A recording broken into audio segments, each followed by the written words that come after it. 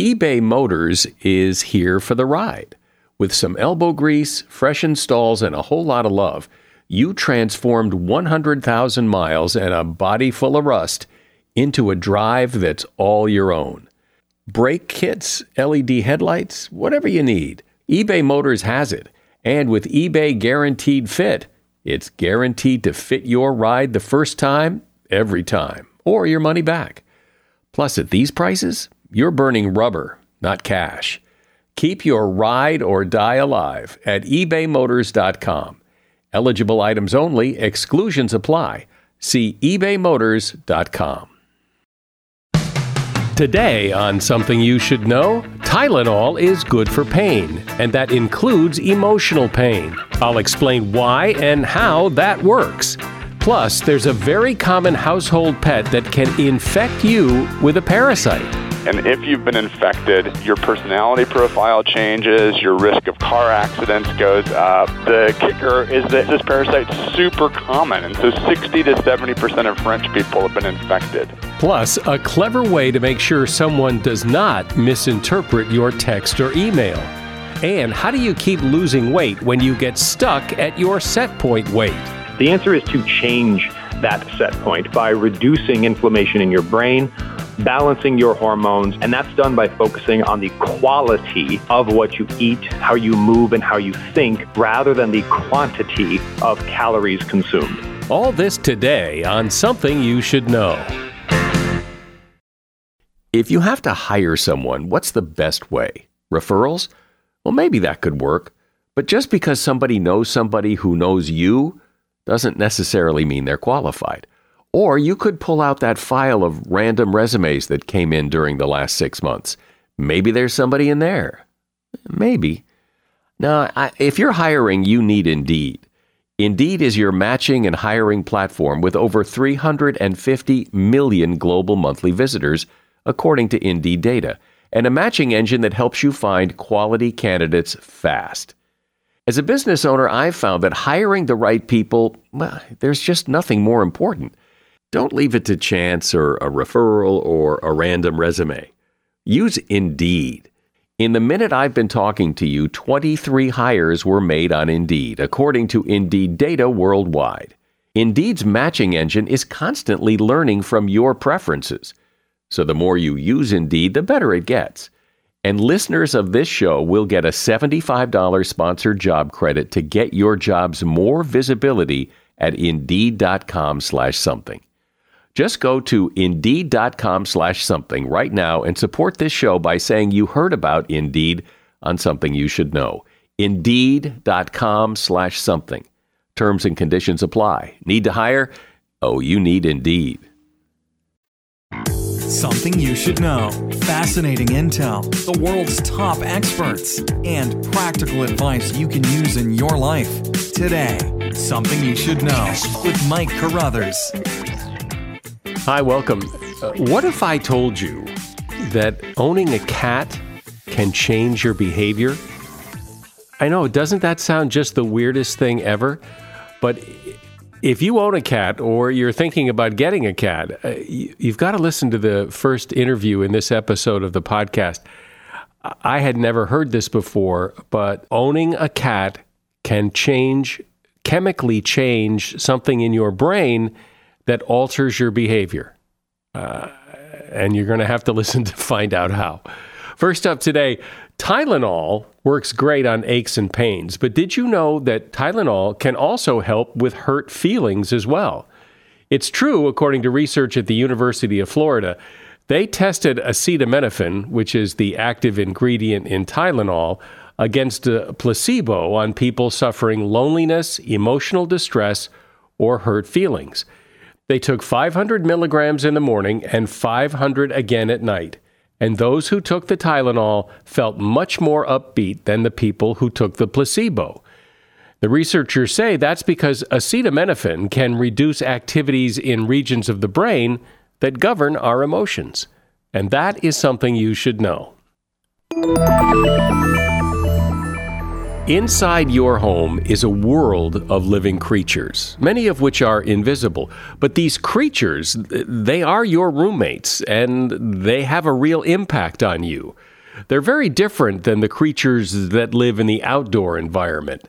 And since today we spend a lot more time indoors than our ancestors did, it's important to understand this fascinating environment that is your home, what these creatures are that are living there, and what effect they have on you.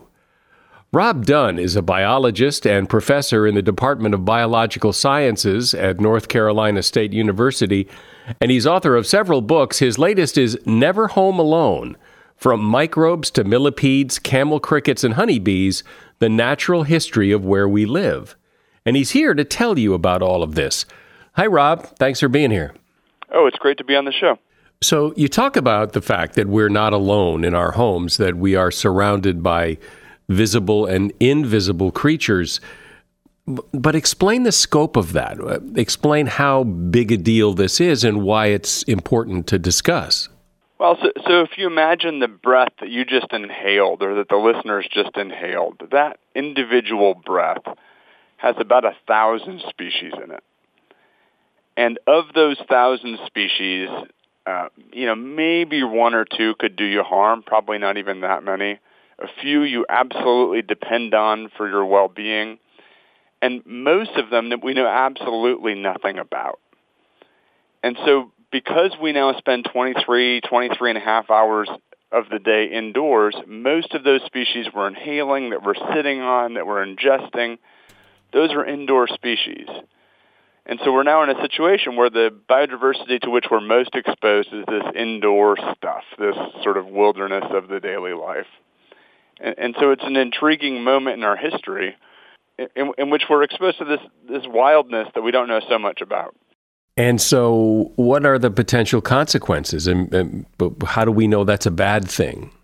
Well, so one of the consequences is that we now know that to have an immune system that functions in a normal, healthy way, that our immune systems need to be exposed to a diversity of kinds of microbes.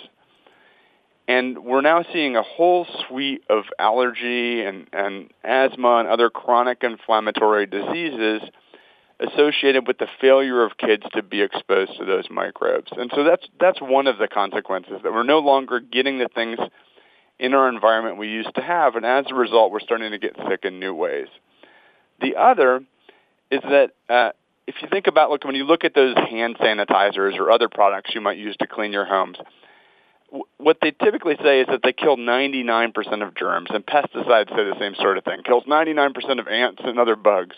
What that leaves us with is the 1%, which tends to be the nastiest possible stuff.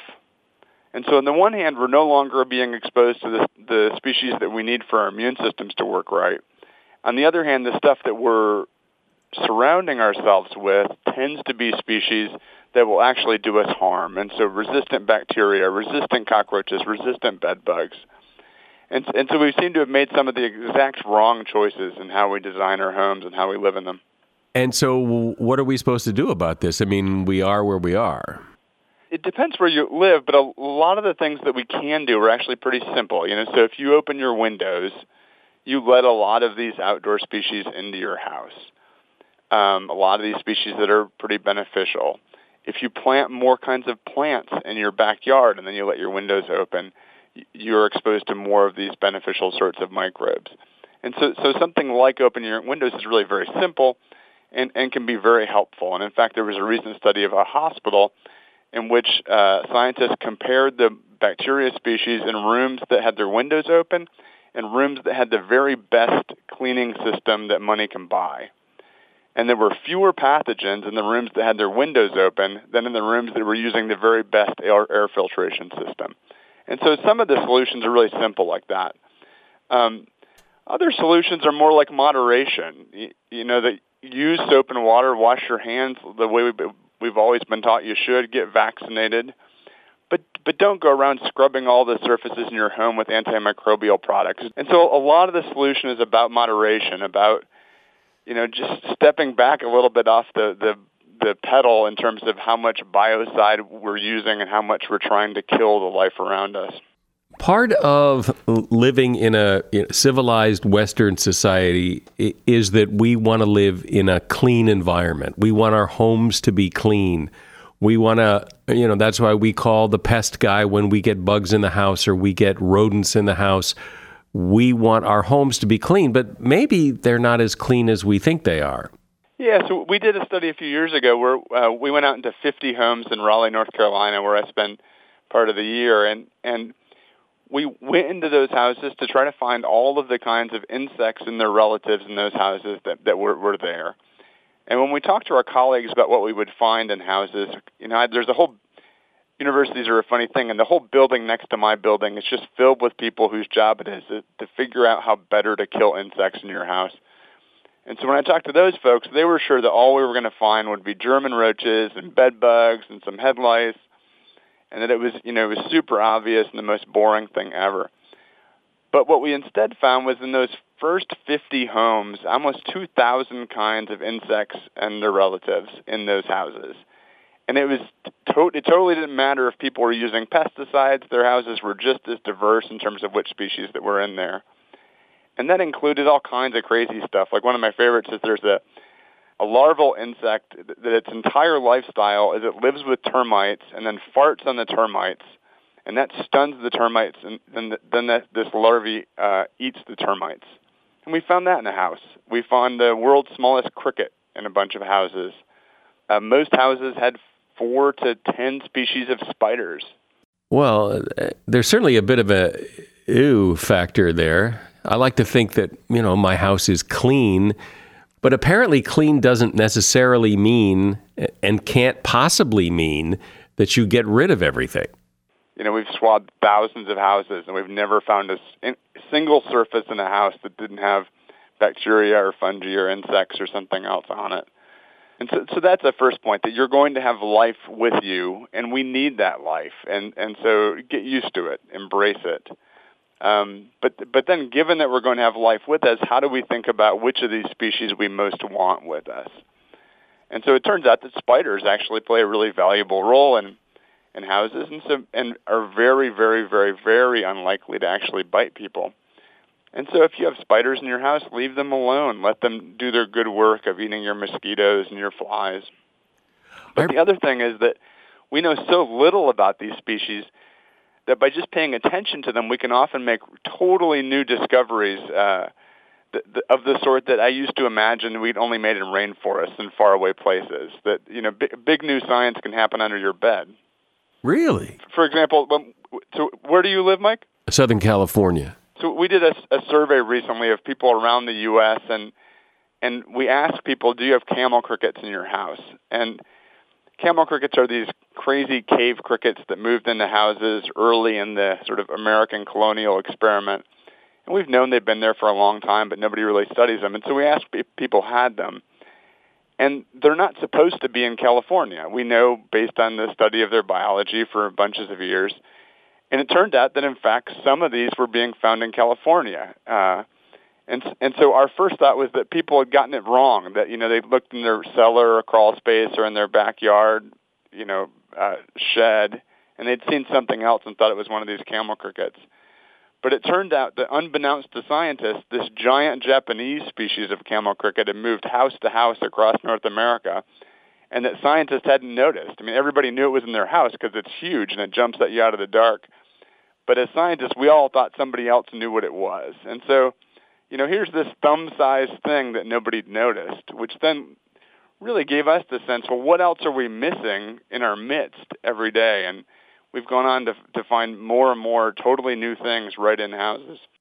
I'm speaking with Rob Dunn. He is a biologist and professor at the Department of Biological Sciences at North Carolina State University, and he's author of the book, Never Home Alone.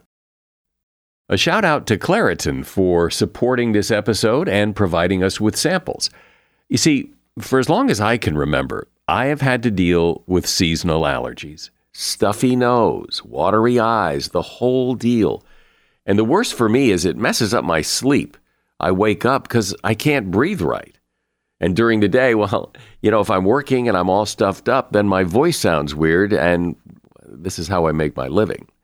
Luckily, for those of us who live with the symptoms of allergies, we can live Claritin Clear with Claritin D. I use it, and if you struggle with allergies, you should too. Designed for serious allergy sufferers, Claritin D has 2 powerful ingredients in just one pill that relieve your allergy symptoms and decongest your nose so you can breathe better. Now, I've been using Claritin D for years because, well, it takes care of the problem. Ready to live as if you don't have allergies? It's time to live Claritin Clear. Fast and powerful relief is just a quick trip away. Find Claritin D at the pharmacy counter.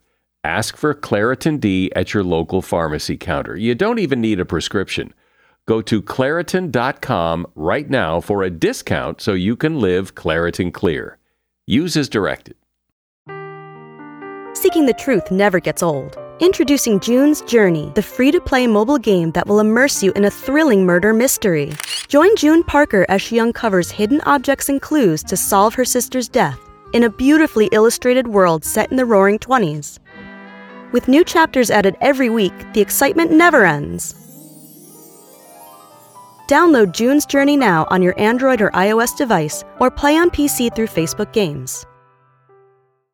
So, Rob, something I've always wondered is, do we see a big movement of population of a lot of these creatures because of human travel, that certain bugs and things hide in a suitcase and then at the other end of the trip come out and have babies and resurface there?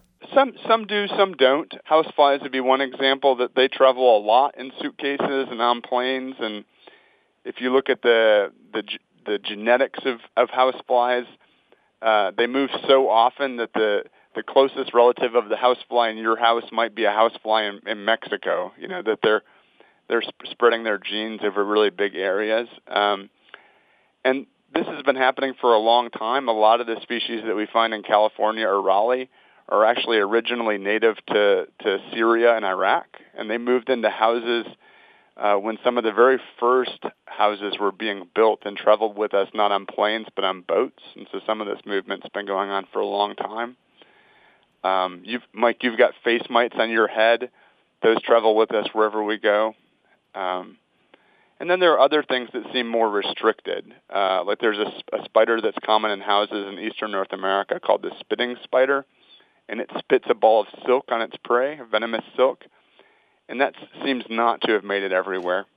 It's interesting when you talk about spiders, and you said that, you know, most spiders in your house will do you no harm and are probably beneficial to have in there. And yet a lot of people just can't stand spiders. And even people who put spiders outside, you know, like, and I've done this, you don't want to kill the spider, so you put it outside. Well, I remember talking to someone on this podcast who said, that's probably a death sentence, because most spiders that are in your house have never been outside your house and have no idea how to survive outside, and putting them outside is doom. Yeah, I mean, it's like dropping a New York City kid off in the middle of Yellowstone with no advice. It's most of your house spiders can't do very well outdoors.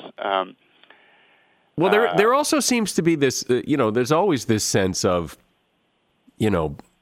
the bigger the creature, the more you want to get rid of it. I mean, a house might not be so bad.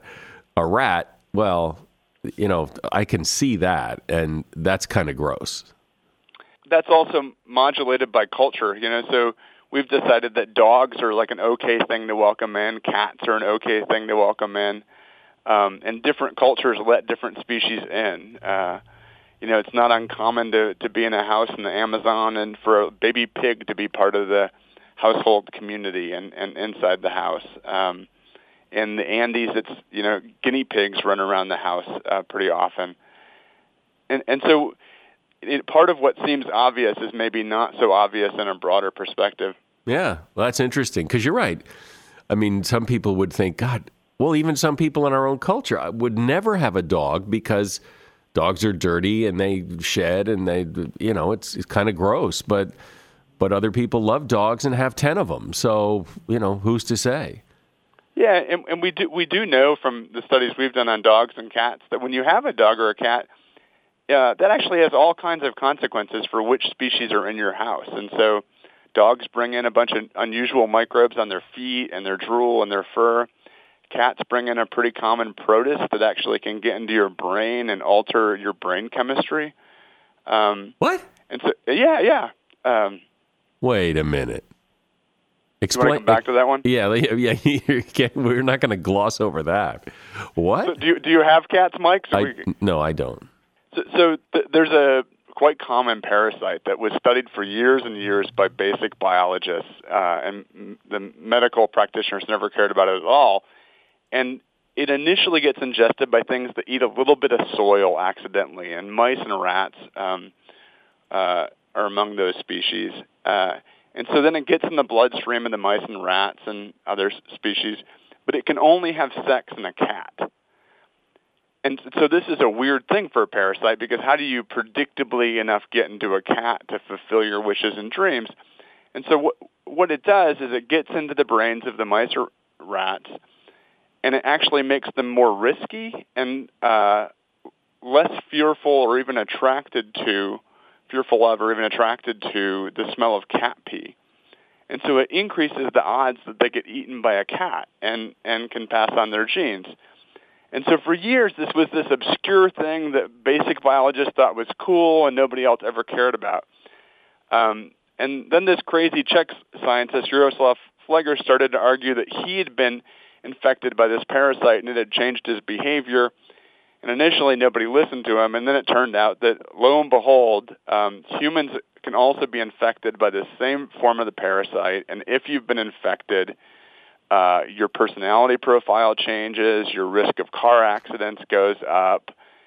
The kicker is that in some countries, this parasite's super common, and so 60 to 70% of French people have been infected. And so it can explain an entire country, potentially. And all because we're letting cats indoors in some way or another. How do you know if you're infected? I don't know. Do you feel risky? I meant, is there a test? How do you? You can get tested, but we can't do anything about it. And so if you've been infected, it's only really interesting to get the test if you just want to know for yourself. For most people, there aren't huge negative consequences apart from that whole personality changing thing. Well, yeah. Apart from that, yeah. Apart from being an entirely different person, you're fine. Yeah, we're always changing. But I guess the broader point would be that we think nothing of letting a cat indoors. Well, I do now. And yeah, but each one of these things we do, each way we change our lifestyle, has an effect on which species live with us. And we now have the tools to start to make some of those decisions consciously. And so I think it's a good moment to think about, well, which species do we want with us, given that, every time we open a door or seal a window or let a cat in or don't let a cat in, it impacts what we're exposed to. Well, there's been a lot of talk in the last few years that people have said in reference to things like asthma and allergies and who knows what else. You need to let your kids get dirty and play outdoors and, play in the mud and let them eat some dirt once in a while. And it's okay. You don't have to be super clean. But it sounds like from what you're saying, it's a little more complicated than that. So there are a bunch of things like that seem as though they may be beneficial and they're not detrimental. And so let your kid play in the dirt. Let your kid, work in the garden, be exposed to plants, be exposed to dogs and cats. And it seems like most of the time that's if it's going to have an effect, it's most likely to be a beneficial effect. So what we're doing at the moment is basically saying, well, here's this whole wilderness of microbes. Let's hope that some of the stuff that you need is in there, and we'll give it to you. And so I think in the same way, a lot of the stuff that we can do in our daily lives really relates to, we don't know exactly which of these species you need, but let's make sure we're exposed to enough of the wilderness that if the right one's out there, that your kids are getting it, that your immune system is seeing it. Well, it's so interesting that there's this whole world of germs and microbes and things you can't see, as well as things like spiders and things you can see going on right under our noses. And, we contribute to it too. I mean, as you were pointing out, we let dogs and cats into our homes as our pets. But that thing you said about cats, I mean, I've never heard that before, that owning a cat will alter your personality. People love their cats. I guess, yeah. Right now, it's probably fair to say that microbially, most of what we know about cats and houses is that cats seem to have these pretty crazy effects, some of which are negative. And most of what we know about dogs is that to the extent that they have effects, most of them so far seem positive. But I'm going to get a bunch of hate mail from cat people, but I'll deal. A lot of cat people will object to what you said, but I think it's important that people know that. I mean, if owning a cat can affect your personality like that, that's, I think, worth knowing. My guest has been Rob Dunn. He's a biologist, writer, and professor in the Department of Biological Sciences at North Carolina State University, and he's author of the book Never Home Alone: From Microbes to Millipedes, Camel Crickets, and Honeybees, The Natural History of Where We Live. There's a link to his book in the show notes. Thanks, Rob. Thank you very much. I really appreciate it. What a great show. Mom deserves the best, and there's no better place to shop for Mother's Day than Whole Foods Market. They're your destination for unbeatable savings, from premium gifts to show-stopping flowers and irresistible desserts. Start by saving 33% with Prime on all body care and candles. Then get a 15-stem bunch of tulips for just $9.99 each with Prime. Round out Mom's menu with festive rosé, irresistible berry chantilly cake, and more special treats. Come celebrate Mother's Day at Whole Foods Market. Another day is here, and you're ready for it. What to wear? Check. Breakfast, lunch, and dinner? Check. Planning for what's next and how to save for it? That's where Bank of America can help. For your financial to-dos, Bank of America has experts ready to help get you closer to your goals. Get started at one of our local financial centers or 24/7 in our mobile banking app. Find a location near you at bankofamerica.com/talktous. What would you like the power to do? Mobile banking requires downloading the app and is only available for select devices. Message and data rates may apply. Bank of America N.A., member FDIC. Anybody who's seriously tried to lose weight is probably familiar with the term and the concept of set point weight. What that is when you decide to lose weight and begin whatever diet and exercise system you choose, and you begin losing weight, you start to see pounds drop off, maybe 5-10 pounds, and then it stops. It's a point at which it's very hard to keep dropping weight. So what's going on here? How can this be? Is there really something to the concept of a set point weight? Or is it maybe that you're losing some of your determination and willpower? Or is it something else entirely? Jonathan Baylor is someone who's really looked into this. He authored a best-selling book a while back called The Calorie Myth, and his new book is called The Set Point Diet. He's also the founder of the weight loss and diabesity treatment company called Sane Solution, and his work has gotten a lot of attention from the medical community. Hi, Jonathan. Welcome. Hey, thank you so much for having me. It's a pleasure to be here. Yeah. So what is your set point? What does that mean? Is it a real thing? Explain it.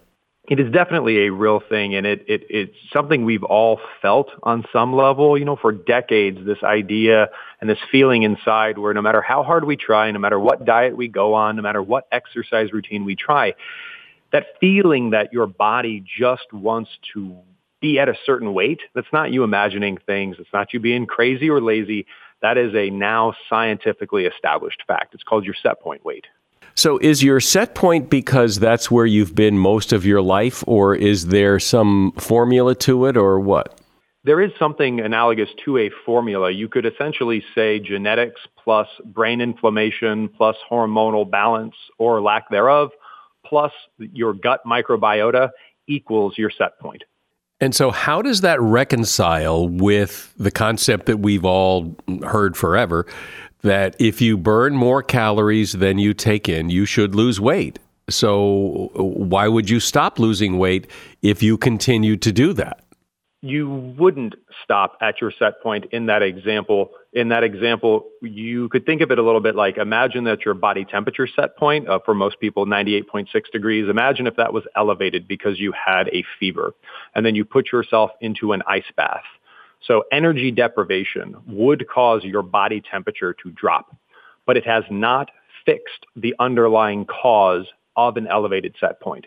Therefore, if you ever got out of the ice bath, you would likely have an even higher fever or a higher body temperature set point. We see the same thing happen with starvation dieting. It does cause short-term weight loss, but unfortunately, it causes an elevation in your body weight set point, and that's why yo-yo dieting or more weight gain than loss happens in about 95.4% of starvation diet cases. So what's the answer? The answer is to change that set point by reducing inflammation in your brain, balancing your hormones, and changing the distribution of various microbiota in your gut. And that's done by focusing on the quality of what you eat, how you move, and how you think, rather than the quantity of calories consumed. And so when you say the quality of the food you eat, I assume that means, more natural foods, less junk food, less sugar, that kind of thing? It's along those lines, but I want to be very careful here because quality can mean any number of things to any number of people. To some people, it could mean I bought it at Whole Foods. To some people, it could mean it's organic. What we mean when we say high quality are something very specific, 4 scientifically proven factors of satiety, or how filling the calorie is, aggression, its hormonal impact, nutrition, how many essential nutrients it provides, and efficiency, or how readily your body can store it as fat. Satisfying, unaggressive, nutritious, and inefficient calories are high-quality calories, and they come from plants and animals, and they're also very affordable, and there's some that are very expensive, but it's not about organic or those types of characteristics. But isn't a lot of it about not just what you eat, but what you don't eat? That is a big part of it, but what we found is that when you tell a human being what not to do, that only increases the likelihood of doing it. It's a little bit like the don't think of a white bear experiment, which some of your listeners may be familiar with. So we have found that telling people to focus on eating these foods, non-starchy vegetables, nutrient-dense protein, whole food fats, and low fructose fruits, you will crowd out those insane set point elevating foods. And yet, people have a great deal of trouble with this. I mean, you've laid out the recipe, and if people would just follow the recipe, they'll lose weight. Well, but the problem is, it isn't that easy because following the recipe is hard. It is simple, but it is not easy. And there's a big difference between those two things, especially when the vast majority of the population spent 40 plus years of their lives being told that if they would just stop being lazy and eat less and exercise more, both of which actually elevate your set point, it can become very challenging. So it is simple. It is. The scientific consensus is that this is simple, but that doesn't mean it's easy. Well, wait, how can eating less and exercising more increase your weight? Starvation is not healthy. And we all know that eating less is a euphemism for starving yourself. Exercising more is just the other side of that coin. Whether or not you consume 600 fewer calories per day or jog off 600 fewer calories per day, your body is in an energy-deprived state. What would be much healthier is not to rob the body of energy, but to heal the body and then allow it to balance energy appropriately. Well, when I think of reducing calories, I don't think of starvation as much as I think of, well, maybe you cut out desserts or maybe you don't have that second helping, as opposed to, eating watercress and a glass of water.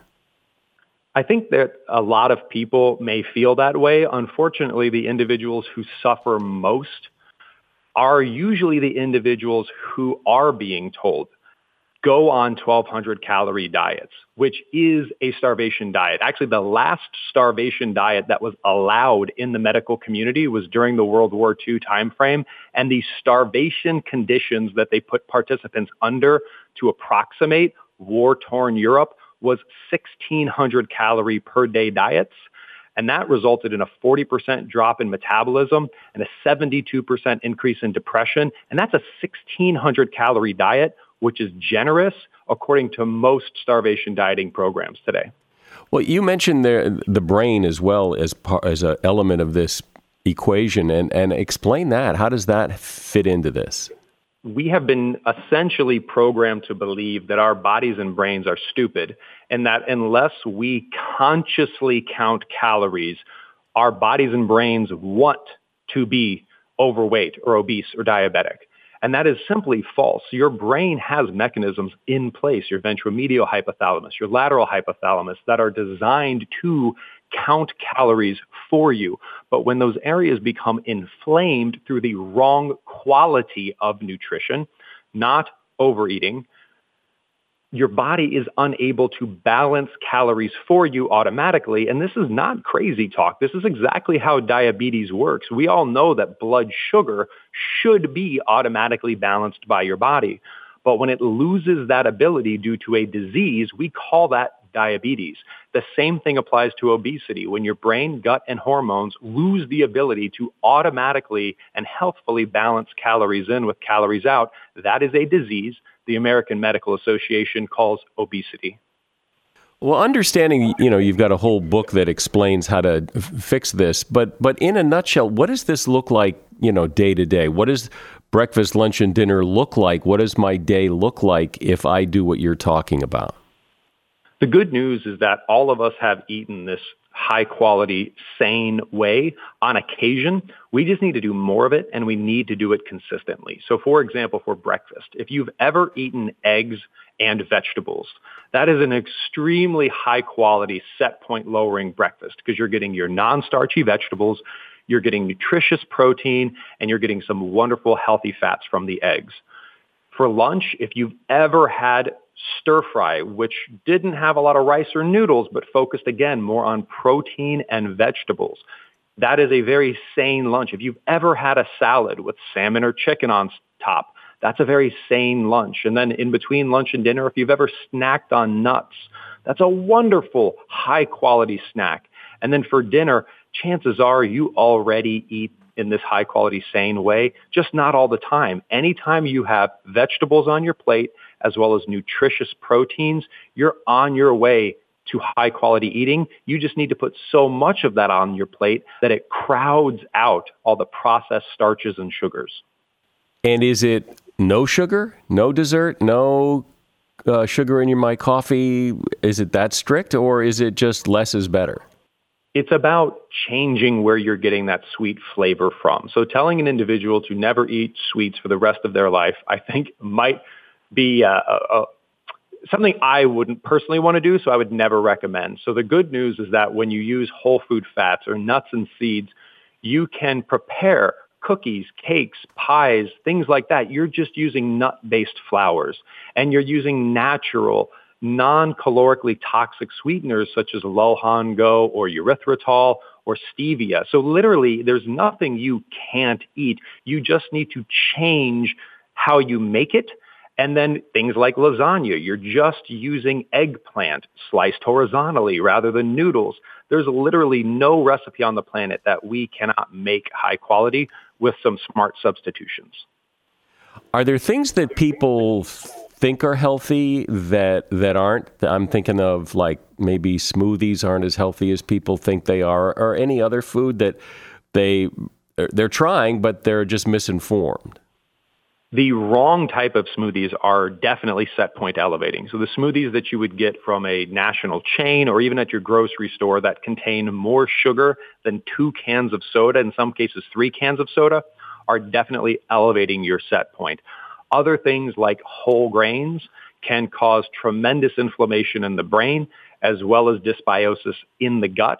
And surprisingly, the wrong form of exercise, such as waking up very early in the morning, aka getting less sleep, and then doing long duration cardiovascular exercise, can wreak havoc on your hormones and elevate your set point.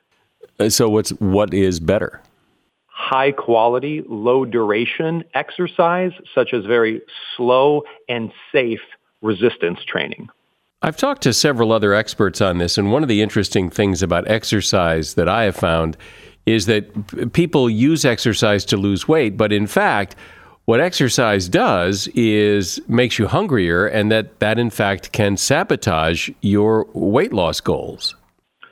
The research I've seen is definitely consistent with half of that statement, which is that exercise, certain forms such as cardiovascular exercise, can stimulate appetite, and not only stimulate appetite, but stimulate cravings for the exact type of insane set point elevating foods that we don't want to eat, such as sugar and starch. High quality, short duration, high intensity resistance training has been shown in studies to do the exact opposite, which is to help to re-regulate appetite. So I think it's important that we clarify what type of exercise we're talking about. Is this an all-in plan, or can you do some of it and do okay, and all of it's better, but some of it still helps, or you have to go all in? It is 100% true that the more non-starchy vegetables, the more nutrient-dense protein, the more whole food fats, and the low fructose fruits that you eat in place of processed starches and sweeteners, the happier, healthier, and fitter you will be. So it is a continuum. You don't have to do everything. That said, what is unique about this book is we have developed, after working with tens of thousands of people, a 21-day protocol where if you want the fastest, most therapeutic approach to this as possible, because you've been suffering for decades, we can provide you with that as well. So address the issue, because I can imagine people listening to you saying, great, another diet, it's in conflict with other diets that say eat a lot of protein and don't eat a lot of vegetables. Why should we believe this guy? Just one quick point of clarification. Nutrient-dense protein and non-starchy vegetables will be filling up the vast majority of your plate when you're eating this way. The other thing that's really important is that this high-quality way of eating is compatible with any other quote-unquote diet out there, and really any other way of eating with the exception of the standard American diet. When you do this, do you reset your set point? Absolutely. Another way to think of it is you lower it. So to be very clear, we all have different body types. There are ectomorphs, mesomorphs, and endomorphs. There are, just like some people are tall and some people are short, our genetics do play a role here. But we can optimize our set point. We can take it to the lowest point that it can healthfully be. And then what we will find is that our body will work to burn calories for us automatically as aggressively as it is currently working to store them. And if that sounds too good to be true, I would just ask you to imagine the naturally thin people you know who eat whatever they want, don't really exercise, and stay slim. How does that work? Well, their brain, gut, and hormones are in a different state, and we can make your brain, gut, and hormones work more like theirs. You've used a couple of terms several times in our conversation here that might need some more clarification. High-density proteins, low fructose fruits, low starchy vegetables. Not everybody knows what that means. So how about some examples of all of those things? Non-starchy vegetables are vegetables you could eat raw. You don't have to eat them raw, but you could. For example, potatoes and corn cannot be eaten raw. They're starches. They're not non-starchy vegetables. Next on the list are nutrient-dense proteins. These are generally humanely raised animals or wild-caught low-mercury seafood. Not always, but those are ideal, as well as low-sugar dairy foods, such as a low-sugar and low-fat Greek yogurt or cottage cheese. And then from a whole food fat perspective, primarily nuts and seeds. And then from a low-fructose fruit perspective, berries and citrus fruit, such as strawberries, blueberries, blackberries, oranges, lemons, limes, grapefruits. What about whole grains? I mean, we've heard forever that part of a healthy diet is whole grains, and people have been eating bread forever. So what about grains? Grain is unfortunately not very satiating calorie for calorie. It is terribly aggressive, meaning it spikes hormones like insulin. It's not nutrient dense when compared with vegetables or low fructose fruits, and it is very efficiently stored as fat on your body. So using those scientific criteria, we want to eat so many non-starchy vegetables, nutrient dense protein, whole food fats, and low fructose fruits that we're too full for grain. And I think that's an issue for people is they think, all these vegetables, I'm going to be hungry in an hour. The beautiful thing about this way of eating is the SANE acronym. And that first criteria that I talked about, satiety. Scientific research is clear that satiety, or the feeling of fullness, comes from three things. Hormonal signals in the short term, hormonal signals in the long term, and the actual space taken up by food in your gut. By eating non-starchy vegetables, nutrient-dense protein, and whole food fats, you will 100% optimize your short-term and long-term satiety hormones, as well as filling your stomach up. And calorie for calorie, studies show that there is no more satiating and satisfying way of eating than the high-quality way we're describing here. Does it get easier as you do this? Because if you're cutting out foods that you've been eating all your life and maybe crave them, it would be nice to know that maybe those cravings will fade. One of the things, arguably the thing, that makes high-quality eating work, whereas low-quantity eating does not, is starving yourself never gets easier. It only gets harder. However, changing what you eat always gets easier over time because our tastes change according to what we eat. Some people may have experienced this when they switched, for example, from full-fat milk to skim milk or from regular soda to diet soda. I'm not endorsing either one of those foods. I'm just saying these are examples where people may have started to switch what they were eating, the quality of what they were eating, and then they noticed that eventually their tastes followed. And if they tried the thing they ate in the past, what used to be delicious has now become disgusting, and you'll find the same thing here. Well, you seem to have the science on your side. You know, we typically don't do fad weight loss diets on this program because they're fad weight loss diets. But this seems to have a lot of science behind it. And the other thing I like is that it's a sliding scale. The more you do, the better, but you don't have to do the whole thing to see results.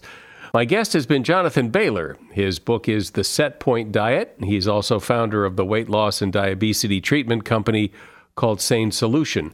There's a link to his book in the show notes. Appreciate you being here. Thanks, Jonathan. Thank you so much. We've talked before about how written communication, like texts and emails, can get you in trouble because the reader may not understand what's behind it, how you meant it, what the nuance of what you're trying to say is, and they may take it the wrong way. Sarcasm is a great example of that. Sarcasm is very hard to convey in writing. It's more of a spoken thing. But now there is a way to be sarcastic in writing and be pretty sure people get it. How? Well, there is something called the winky face. A study in the Quarterly Journal of Experimental Psychology finds that this is a pretty reliable way to show your readers that you're being sarcastic. It is that emoticon of a smiley face winking with one eye. If you add that to texts and you are being sarcastic, people will get it.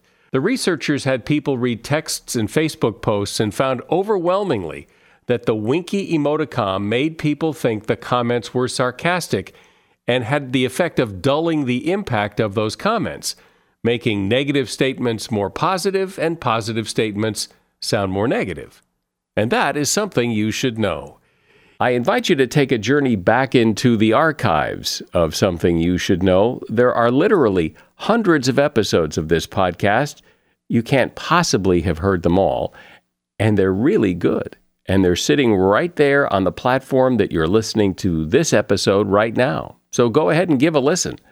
I'm Mike Carruthers. Thanks for listening today to Something You Should Know. The Bigger Pockets portfolio of podcasts are worthy of your investment. We're having a real conversation as real estate investors. New episodes available every day. It's important to buy where it makes money and not necessarily where you want to travel to. Bigger Pockets, On the Market, Rookie Real Estate, or Money Podcast. The purpose of flipping is to create more cash so then you can reinvest into other types of properties. The Bigger Pockets Podcast on YouTube or wherever you listen.